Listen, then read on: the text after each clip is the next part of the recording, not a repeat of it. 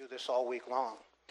So what I wanted you to do, I'm going to ask you to stand again because I'm going to read the word to you. The title of the message is The Great and Empowering Yoke.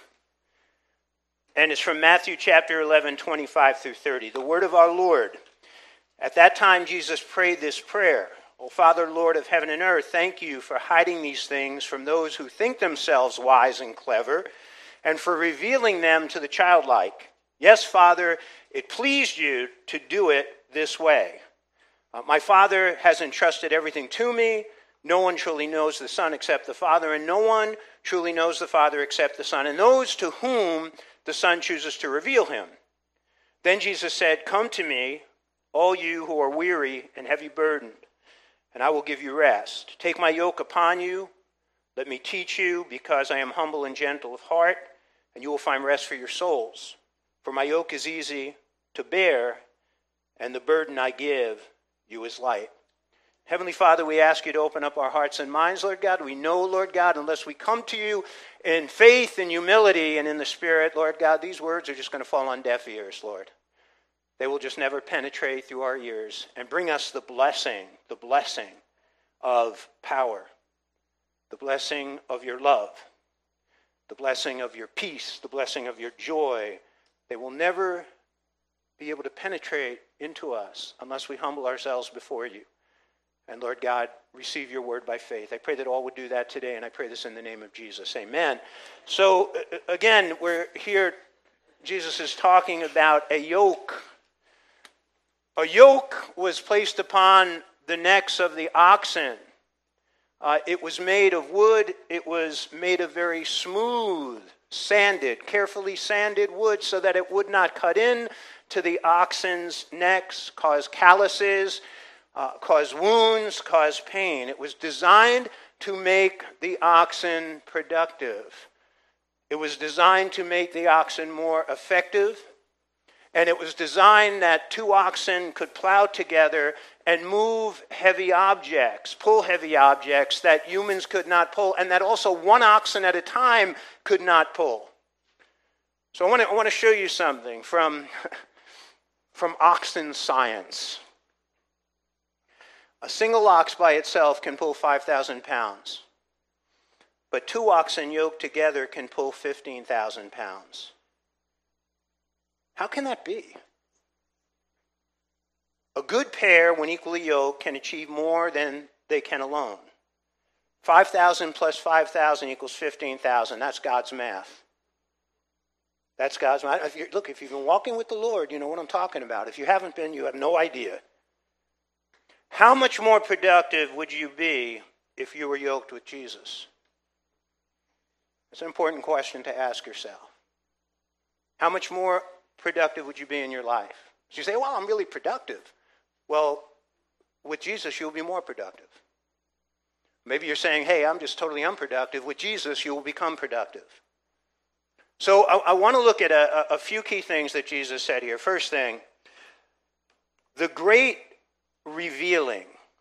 And the word for revealing is the word apocalypse.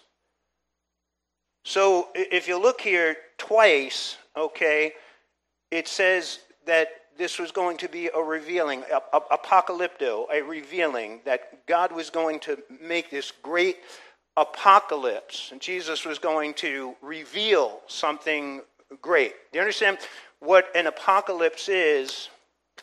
If you've ever seen a magician, I think we're going to have a magician, a Christian magician at our Christmas party, but when the magician, what does he do? What does he say when he does this? What? He says, ta-da! What musicians have you ever seen? Remember Houdini? Houdini used to go, ta-da! That's what it is to a great apocalypse. It means essentially the removal of a veil so that something could be seen. So the last book in the Bible is the book of the Apocalypse. It's the Apocalypse, the book of the Revelation. In Greek, it is the book of the Apocalypse. What is the book of the Apocalypse? Well, John gets a vision in chapter 1, and then it's a revealing, or an unveiling of the future. Chapter 2 and 3 is the history of the church, 7 periods of church history.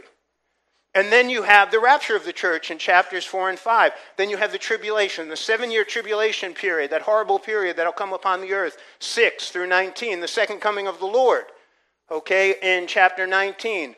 The millennial kingdom, 1,000-year reign of Christ on earth in chapter 20. Judgment Day, the great white throne judgment, and then eternity, the New Jerusalem, chapters 21 through 22. That is a great apocalypse of the future.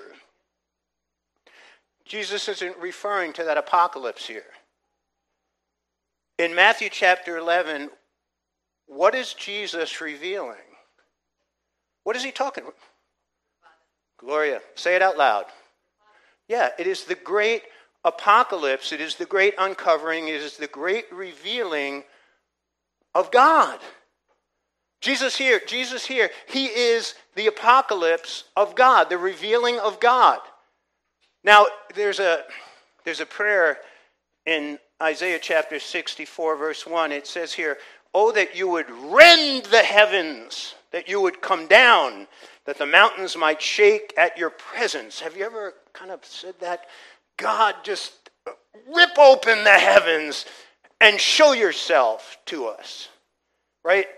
Just rip open the sky, tear open the sky. So I'm 23 years old. I'm kind of having some major faith crises in my atheism. I'm starting to question just a whole lot of things, right? How could this all have come from nothing? Right? How could a big bang create, this universe where there's such tremendous order in it? Because whenever I blew up something, and I blew up a lot of things when I was a kid, it never created order. It always created disorder. And so I'm having that crisis in my atheistic faith. And one night I'm coming home from, I was part owner of a gym, and I just looked up to heaven through my sunroof. I was at a light, and I said, "Whatever you are, whoever you are, just reveal yourself to me." And I was hoping that God was just going to rend open the sky and just stick his head out and say, "Here I am." Well, to understand Jesus, that is essentially what Jesus did. Jesus revealed God to us. That is the great apocalypse. It's Jesus revealing God, who he is, what he's like. And you look at the scriptures. I'll quote to you a few scriptures. John 1:1, "In the beginning was the Word. In the beginning was the Logos." That's a Greek term for God. "And the Word was with God, and the Word was God." And then in verse 14 it says, "And the Word became flesh and dwelt amongst us, and we beheld his glory, the glory of the only begotten of the Father, full of grace and truth." In John chapter 14, verses 8 and 9, Philip said to Jesus, "Lord, show us the Father, and it is sufficient for us." And Jesus said to him, "Have I been with you so long, and yet you have not known me, Philip? He who has seen me has seen the Father. How can you say, 'Show us the Father'?" In Colossians chapter 1, verse 15, when I put an A or a B, this is the first part of the verse, okay? If I put a B, it would have been the second part of the verse. The word here says, "He is the image of the invisible God." But that is the apocalypse. Jesus is the apocalypse, essentially revealing God to us. Now, I'll give you a little theology lesson. I think I'm going to do a theology course here on Sunday mornings coming up in the fall and take you through some theology. But there's what is called natural revelation, and then there is what is called specific revelation. So with natural revelation, okay, and you get a picture of natural revelation from Romans chapter 1, verse 20. Let me read this to you. "For since the creation of the world, his invisible attributes are clearly seen, being understood by the things that are made, even his eternal power and Godhead, so that they are without excuse." So what is natural revelation? If it's a windy day, you're outside, and you feel the wind, but you can't see it. You see the effect of the wind, right, swaying the limbs of the tree, blowing the leaves. I mean, it's a really powerful wind. I mean, it could be blowing trees over. But you can't see the wind, but you see the effect of the wind.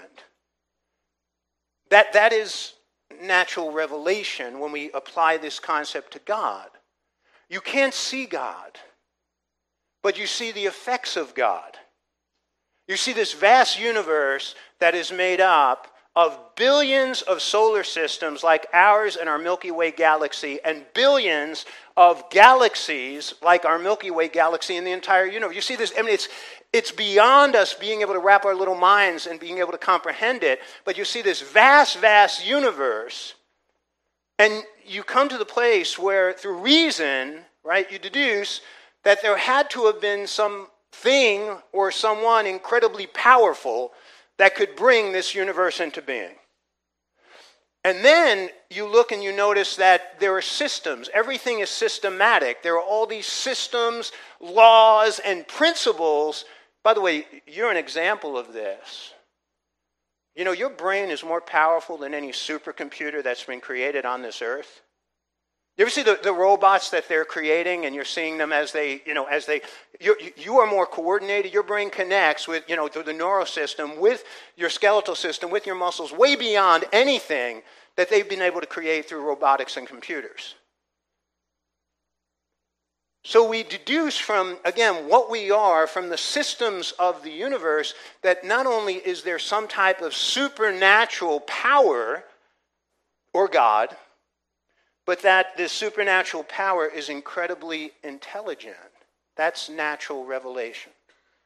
You can come to a place. I was witnessing to an Englishman back when I was in the gym business. He was this very scholarly, brilliant Englishman. I was talking to him and sharing with him about God, sharing with him about Jesus. And he said to me, he said, in his English accent, he said, you have to be an idiot to not believe that there is a supreme being.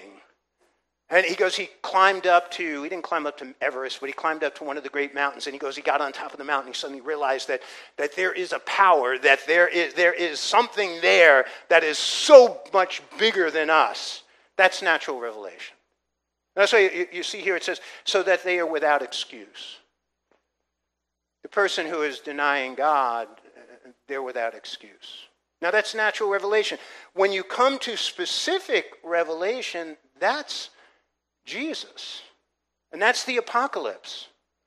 Jesus reveals God to us in a much more specific and deeper way. He reveals the very heart of God to us. Now, natural revelation, you're not going to come to the place where you understand the very heart of God. Jesus reveals the heart of God to us. He reveals God's tenderness. Now you go through the Gospels, you see the tenderness of Jesus. You see the compassion of God in Jesus. You also see him demonstrating the power as he calms the storm, he multiplies the fish and the loaves, he raises the dead, he walks on water. The power is there. But that intimate revelation of his compassion, of his gentleness, when he raises the little girl from the dead, right? He says, right, Talitha kumi, little lamb. He takes the little girl, her parents devastated by the little child's death, and he lifts her up, and he says, Talitha kumi. He says, little girl, rise. And what did he say then after she rose up? She hadn't eaten for a while. He said, give her something to eat. That's his incredible tenderness. Sometimes we have a hard time reconcile. You read through the Old Testament, and sometimes you're looking, God can be vicious with his enemies. He's a lion when it comes to his enemies. And then you see this incredible tenderness and love with his children, with the broken, with the distraught, with the poor who came to him. And sometimes, again, we have a hard time. I just want to say this to you as a father, and fathers, you'll be able to, I'll tell you, mothers will be able to recognize this. I am incredibly gentle with my children, incredibly gentle with my grandchildren. Incredibly gentle. But if you came and you threatened my family or my church, you will meet with a viciousness that you never imagined. I believe that is the heart of God in us. We will protect. We will fight against and fight for, right, that which we love. But there is a tenderness, there is a compassion, there is a kindness that God has with those who are his. You will see in Jesus the passion of God, his holiness. When he goes into the temple and he throws out the sacrifice sellers, when he says the words, "My Father's house was meant to be a house of prayer, but you have turned it into a den of thieves." You'll see the majesty of God when Jesus was transfigured on the Mount of Transfiguration, when he shined so bright, brighter than the sun, that John and Peter and James, they couldn't even look.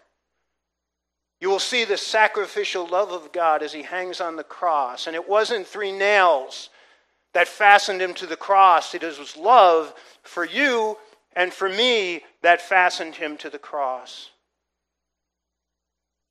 And you will see his glory, his victorious, triumphant glory. The Savior who conquered. He conquered the grave. He conquered sin. He conquered death. He conquered Satan. That is the great apocalypse. If you want to see what God is really like, you need to look at Jesus. Know Jesus. Know Jesus, know God. Know Jesus, know God. That is the great apocalypse. All right, second, the great covering. The Greek word is krypto, the great covering. It says here, at that time, Jesus prayed this prayer, "O Father, Lord of heaven and earth, thank you for hiding." So you have the great unveiling, but now is the great covering. Thank you for hiding, krypto, these things from those who think themselves wise and clever, and for revealing them to the childlike. Yes, Father, it pleased you to do it this way. The word krypto means to conceal, it means to cover, it means to hide. That the very divinity, the very godliness in Jesus was hidden. His saviorship, his messiahship, they were hidden from people. Hidden from who? Well, from those who think themselves wise and clever. You know who that is? People who are filled with pride, who think that they know it all. I mean, people like that. They think they know it all. Something I love to do when I get somebody and they're like, "Oh, I know the Bible. I know the Bible. I've read the Bible. I know the Bible." And I'll say, "Well, what about what it says in Hezekiah 9:17?" And they'll say, yeah. Well, there's no such thing as Hezekiah 9:17. Hidden from those who think themselves wise and clever. Hidden from those who think they know it all.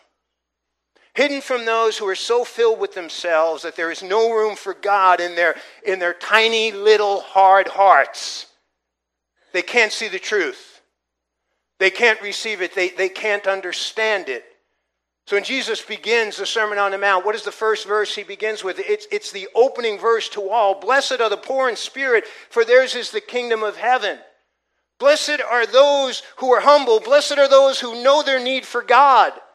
Blessed are those who know their need for his grace, for his mercy, for his forgiveness. In 1 Corinthians 2:14, it talks about, again, this person of pride. It says, "But the natural man does not receive the things of the Spirit of God." This is the person without God. This is the person, again, filled with themselves, filled with their pride. "The natural man does not receive the things of the Spirit of God, for they are foolishness to him, nor can he know them because they are spiritually discerned." Again, this is the man without the Spirit. This is foolishness to them. You ever drag someone to church who wants nothing to do with God? Well, let me tell you something. That was me back before I received Christ at 23 years old. Sue dragged me to church one day on Christmas Eve. Let me tell you, I sat there for like 10 minutes. I didn't want to hear it.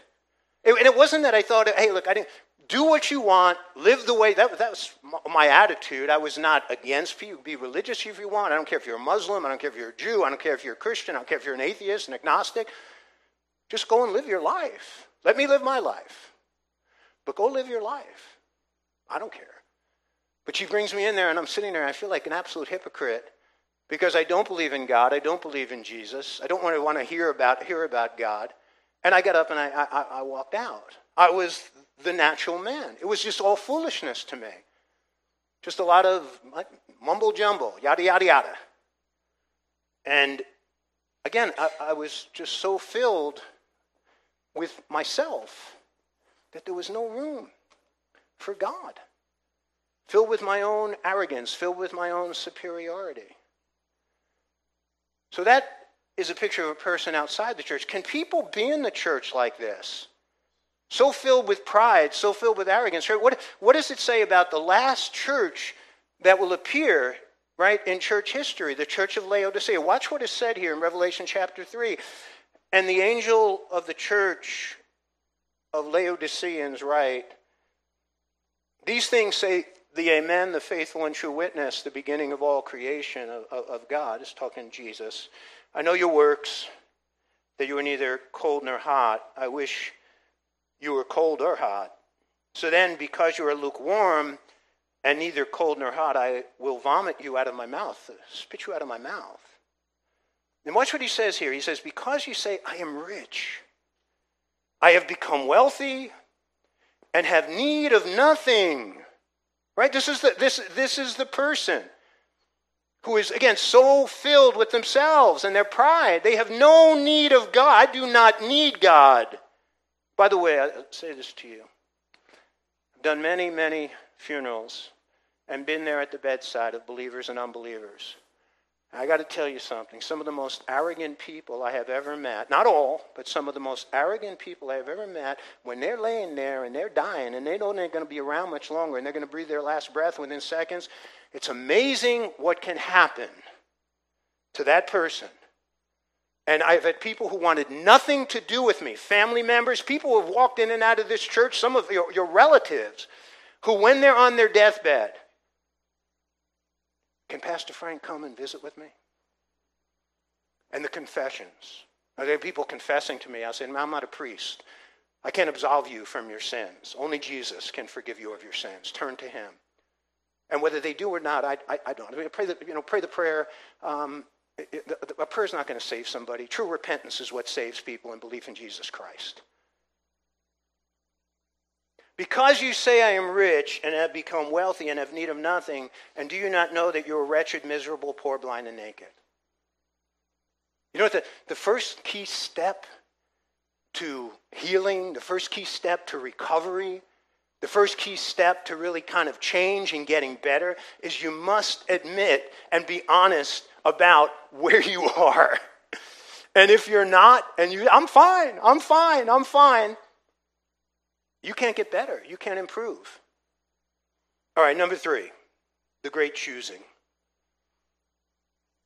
So there is a theology out there that says that God just chooses one and he rejects the other. So let's go hyper-Calvinism. And there are churches that actually teach this. If you look at Matthew chapter 11:27, it says, my Father has entrusted everything to me. No one truly knows the Son except the Father, and no one truly knows the Father except the Son, and those to whom the Son chooses to reveal him. You know when you get chosen for something? It feels good. So we had a softball game one Sunday afternoon, right when early years of the church, and Pastor Rich D'Angelo and I, Rich has gone home to be with the Lord. I was a captain, he was a captain. We had all the men and women, and we were, again, going to choose sides. And Rich got first pick, and he chose Bob LaPoma. Bobby LaPoma, when he was being born, his umbilical cord wrapped around his neck, limited his oxygen, and Bobby was mentally challenged. He's the last person I would have picked. But Rich picked him first. And Bobby was so excited. And Bobby ended up playing third base that day. And you know what happens on third base? All the hard line drives come down third base. Bobby must have eaten like 7 line drives or ground balls with his mouth because at the end of the day, his mouth was all swollen and bleeding, but he would not leave third base. Bobby used to do ushering here, and he'd stand up. We said, Bobby, could you pray? And Bobby would say, thank you, Father. Thank you, Father, for your, we called him Father. Thank you, Father, for your blessings. Thank you, Father, for all your wonderful grace that you poured out. Thank you, Father. And then he would give occasionally a testimony and would say, I thank God that the umbilical cord wrapped around my neck, because if it hadn't, he said, all my brothers are very successful and want nothing to do with God. But I've come to believe in Jesus, and I have the gift of eternal life. So Richie chooses Bobby. The next day in the office, we're talking, and he goes, you know why I chose Bob? And I said, no, why? He goes, because when I was younger, I was the last kid who was always picked. Rich wasn't very athletic. And I'm sitting there and I'm thinking, you know, when I was younger, I was always the first kid who was picked. For all sports, football, basketball, I was athletic. I wasn't picked first for the spelling bee, though. That's where I was picked last. And that would have been a miracle if I was picked first. Thank the Lord for spell check.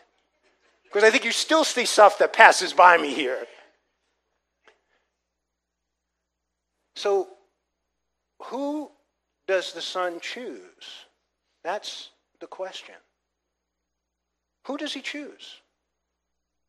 Does he just say, I want you and over you? Or And Jesus talks about this throughout the gospel. I'm going to read to you from Matthew chapter 18, verses 1 through 4. It says, at that time the disciples came to Jesus saying, who then is the greatest in the kingdom of heaven? And Jesus called a little child to him, set him in the midst of them, and said, assuredly I say to you, unless you are converted and become as little children, you will by no means enter the kingdom of God. Therefore, whoever humbles himself as a child is greatest in the kingdom of God. You must become like a little child.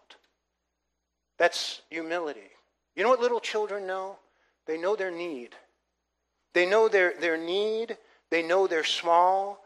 They know their need for life, their need for love, their need for food. My little grandson, and by the way, thank you all for praying for Nathaniel this week. On Wednesday, he was rushed up to the hospital. He had a seizure, running a fever of 104. He is fine. He is doing okay. He got Coxsackie virus. A little scary for a few days. But little Nathaniel, right, he come to the house, right, he goes to the cookie closet, and he just points. He don't know how to say cookie yet. He loves watermelon. Oh, he loves watermelon. He'll eat like half a watermelon. The kid's crazy. He'll go to the refrigerator. I know what he's pointing. He wants the watermelon. But he can't get it for himself. So he needs help. He's dependent. Little children dependent upon their parents, dependent on their grandparents. That's the childlike faith. There are some things we can't do for ourselves. There's a whole lot of things we can do for ourselves. But there are a lot of things we can't do for ourselves. We can't save ourselves.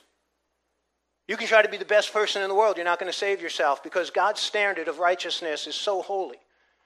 And that's why Jesus came and died for us, to give us his righteousness and to enable us to receive the gift of eternal life. That's how salvation comes. The person who is childlike knows they can't save themselves. They know they need his forgiveness and they need his provisions. And again, this theme flows throughout the Bible. Isaiah 66, verse 2, for my hand made all these things. Thus, all these things came into being, declares the Lord. But to this one I will look, to him who is humble and contrite in spirit, and who trembles at my word. Humble, contrite. Contrite is a feeling of remorse. It's the feeling of repentance. It's knowing that you need his mercy and his grace. If you read my prayer journal every day for the last 30 years, you will see that every day I come to God and I confess my sins. And I ask him for his grace, and I ask him for his mercy. I ask him for his patience, and I thank him for his long suffering. Any of you ever had a difficult child and you had to have some long suffering? Well, I'm a difficult child, but I know that, and I know that he loves me. Jesus told a story of a Pharisee and a tax collector, and the Pharisee is filled with his self-righteousness, right? He's filled with his pride. He's filled with his arrogance, and he's in the temple, and he's praying, and he's saying, Lord, thank you that you didn't make me like this wretched sinner, this tax collector who's kneeling down, wouldn't even look up to God and is beating his chest. He goes, thank you that I am so righteous. I give my tithes. I do this. I do that. And the tax collector, he prays to God, Lord, have mercy on me, a sinner. And Jesus asked the question, which one of them do you think walked away forgiven? Which one do you think walked away righteous? It's the one who humbled himself, not the religious fanatic. The religious person so filled with their religion that you know what, they can't even admit their faults and their weaknesses and their sins. All right, number 4, the great invitation. So you have the great apocalypse, the great crypto, the uncovering, the great covering, and then the great choosing. And so Jesus now, he gives the great invitation. He says, come to me. Come to me. Jesus said, come to me. Notice what he says here. He says, come to what? Yeah, not to a religion. He didn't say, come and join a religion, or come and get involved in a ritual, or come and join my church, or come and join my denomination. He says, come to me. It's a relationship with him. Christianity is coming into a relationship with God through his son Jesus Christ. It is coming to a place where you begin to know God. And you begin to let God get to know you. It is where you come to begin to experience God. And experience his love. And experience his grace. Experience his mercy, his healing, his peace, his joy. It's knowing him. Come to me. Church can't save you. Denominations can't save you. What Jesus, people came to him and they said, we're sons of Abraham.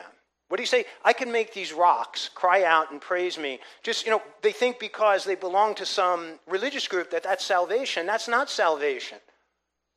Well, we get with people, we get that sharing the gospel. Well, I'm an Episcopalian. God don't care. I'm a Catholic. You belonging to the Catholic Church will never save you. Jesus is the one who died for you up on the cross. He's the one who was raised, and he is the one who saves you. So he says, come to me. And then he says, all you who are weary and heavy burdened. All you who are weary and heavy burdened from what? Can this life wear you out? Yeah? Can this life wear you down? Right? How about dealing with sin? And the struggles with sin. I know what good to do, I don't do it. I know what I shouldn't do, and I do it. We keep burying maybe that in our subconscious mind, and all of a sudden it erupts in all kinds of other things, and illnesses and things. The struggles of life.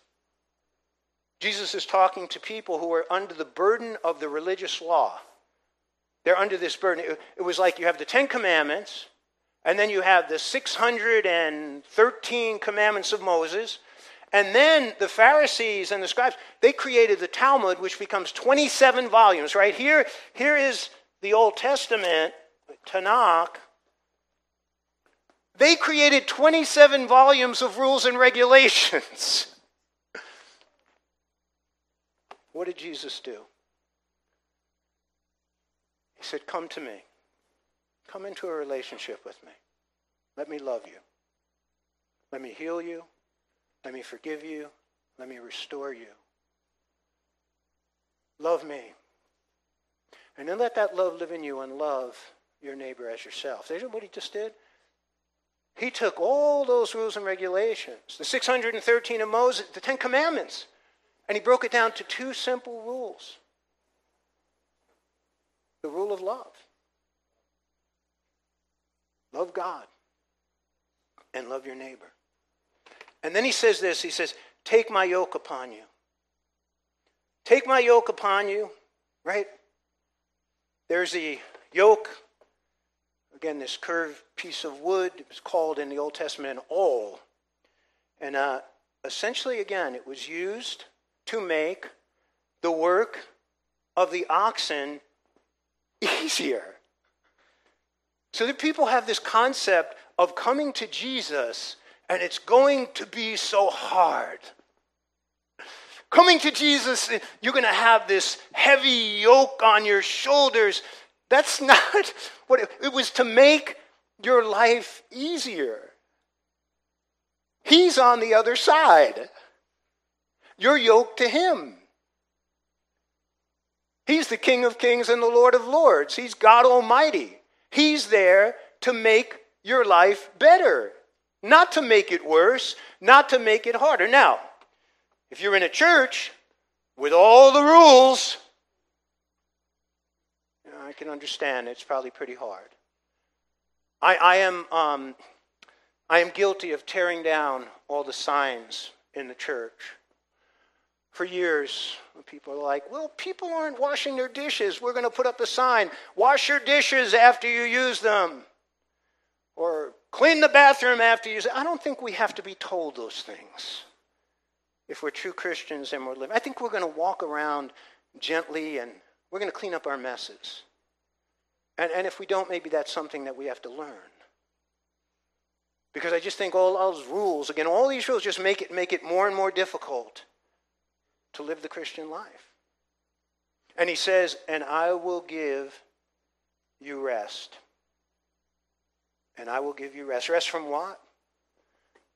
Right? Rest from the burdens that we carry as human beings. Right now, do you see the suicide rate in teenagers? It's frightening. The suicide rate in teenagers has quadrupled in just the last few years. We said, well, it was because of COVID. Well, COVID isn't around anymore, and this is still happening. The use of drugs, alcoholism, has just been doubling and tripling in these last couple of years. People, right? They're trying to find rest in drugs. They're trying to find rest in alcohol. Jesus says, I will give you rest. You ever have a really good night's sleep? I had a good night's sleep last night. No, you didn't. Renee didn't have a good night's sleep. I had a good night. I slept for 8.5 hours last night, and I was out cold, didn't wake up once, and woke up refreshed, energized. And I like to jump out of bed in the morning, so I do this thing where I kind of throw my legs all the way up in the air and then do a flip-flop out of the bed. But I woke up, man, ready to take on the world. He offers us a rest that not only helps us to renew and refresh, but to energize us so that we could live this life and live it triumphantly and victoriously. And then he says this, let me teach you. Let me teach you. Take my yoke upon you and let me teach you. Jesus invites us to come and learn from him. To learn from God. I want to read this to you. I put this together. When we don't know how to pray, Jesus says, let me teach you. When we don't know which path to choose, Jesus says, let me teach you. When we don't know how to be free, Jesus says, let me teach you.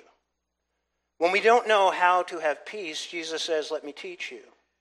When we don't know how to get right with God, Jesus says, let me teach you. When we don't know who and what we are, Jesus says, let me teach you. When we don't know what our life purpose is, Jesus says, let me teach you. When we don't know how to respond to a difficult person, Jesus says, let me teach you. When we don't know how to tackle a God-given assignment, Jesus says, let me teach you. When we don't know how to parent a strong-willed child or respect our spouse, Jesus says, let me teach you. When we don't know how to live each day with joy, Jesus says, let me teach you. When we don't know how to live victoriously, Jesus says, let me teach you. When we don't know where we are going after death, Jesus says, let me teach you. And when we don't know how to treat other people, Jesus says, let me teach you. When we don't know why there's evil, pain, and suffering in this world, Jesus says, let me teach you.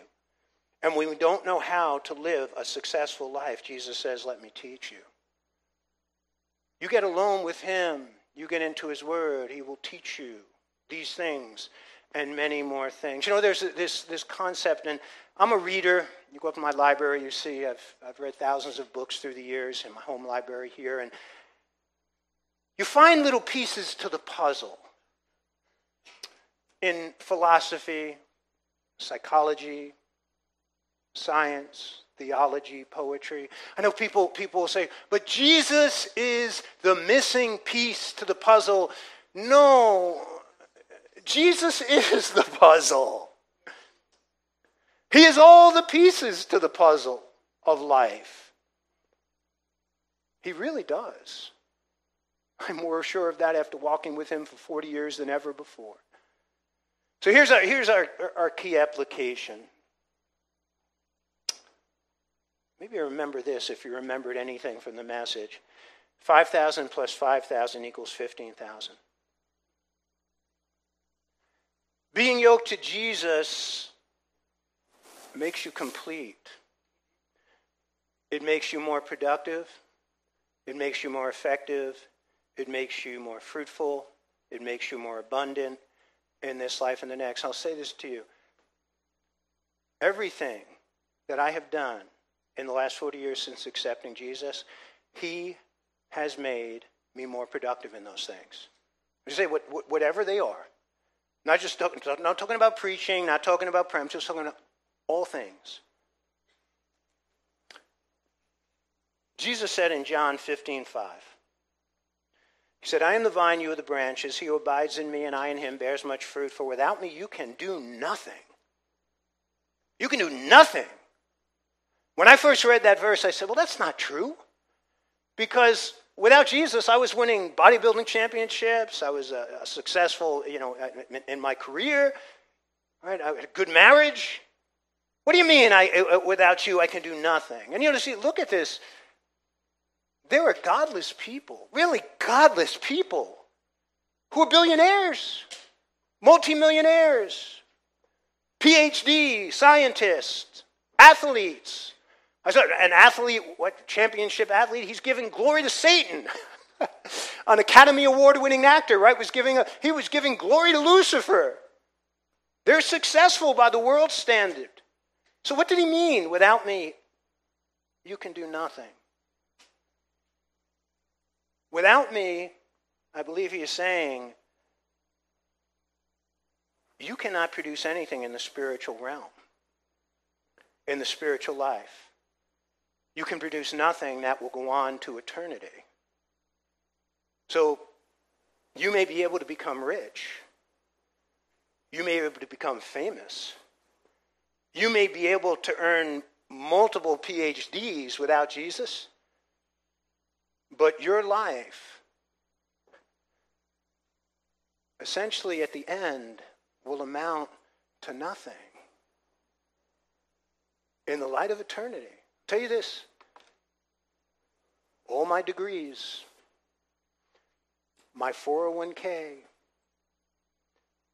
my achievements, my trophies, my awards, I ain't taking them with me.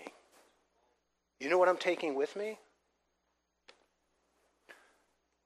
Only one life, 'twill soon be past, and only what's done for Christ will last. Only what's done with Christ will last. What you do being yoked to Jesus is what you're going to take with you. So the great empowering yoke, have you taken his yoke upon your life? Right? What did he say? My yoke is easy and my burden is light. And he gives you power for living. Amen? If you haven't taken that yoke upon your life, you have the opportunity to do it this morning. I pray that you would. Most important decision you will ever make, and it's the decision that ultimately will determine your destiny. Ask him to forgive you of your sins. Put your faith in him that he died for you on the cross and was raised from the dead. And open your heart that he would come in. Let's pray together. Father, I thank you, Lord God, for your word. Love your word, Lord. Love your word. And I love you, Lord God, for all that you've done, Lord, in my life and our lives. even this week, Lord God, how faithful you are. And Father God, I pray, Lord God, that, Lord, just as we wrap up the service, have your way. May people be open. May they put aside their pride, their arrogance, and humble themselves before you. Become childlike, Lord, and realize that they need you. And may they open their heart, Lord Jesus, to you. Amen. Folks.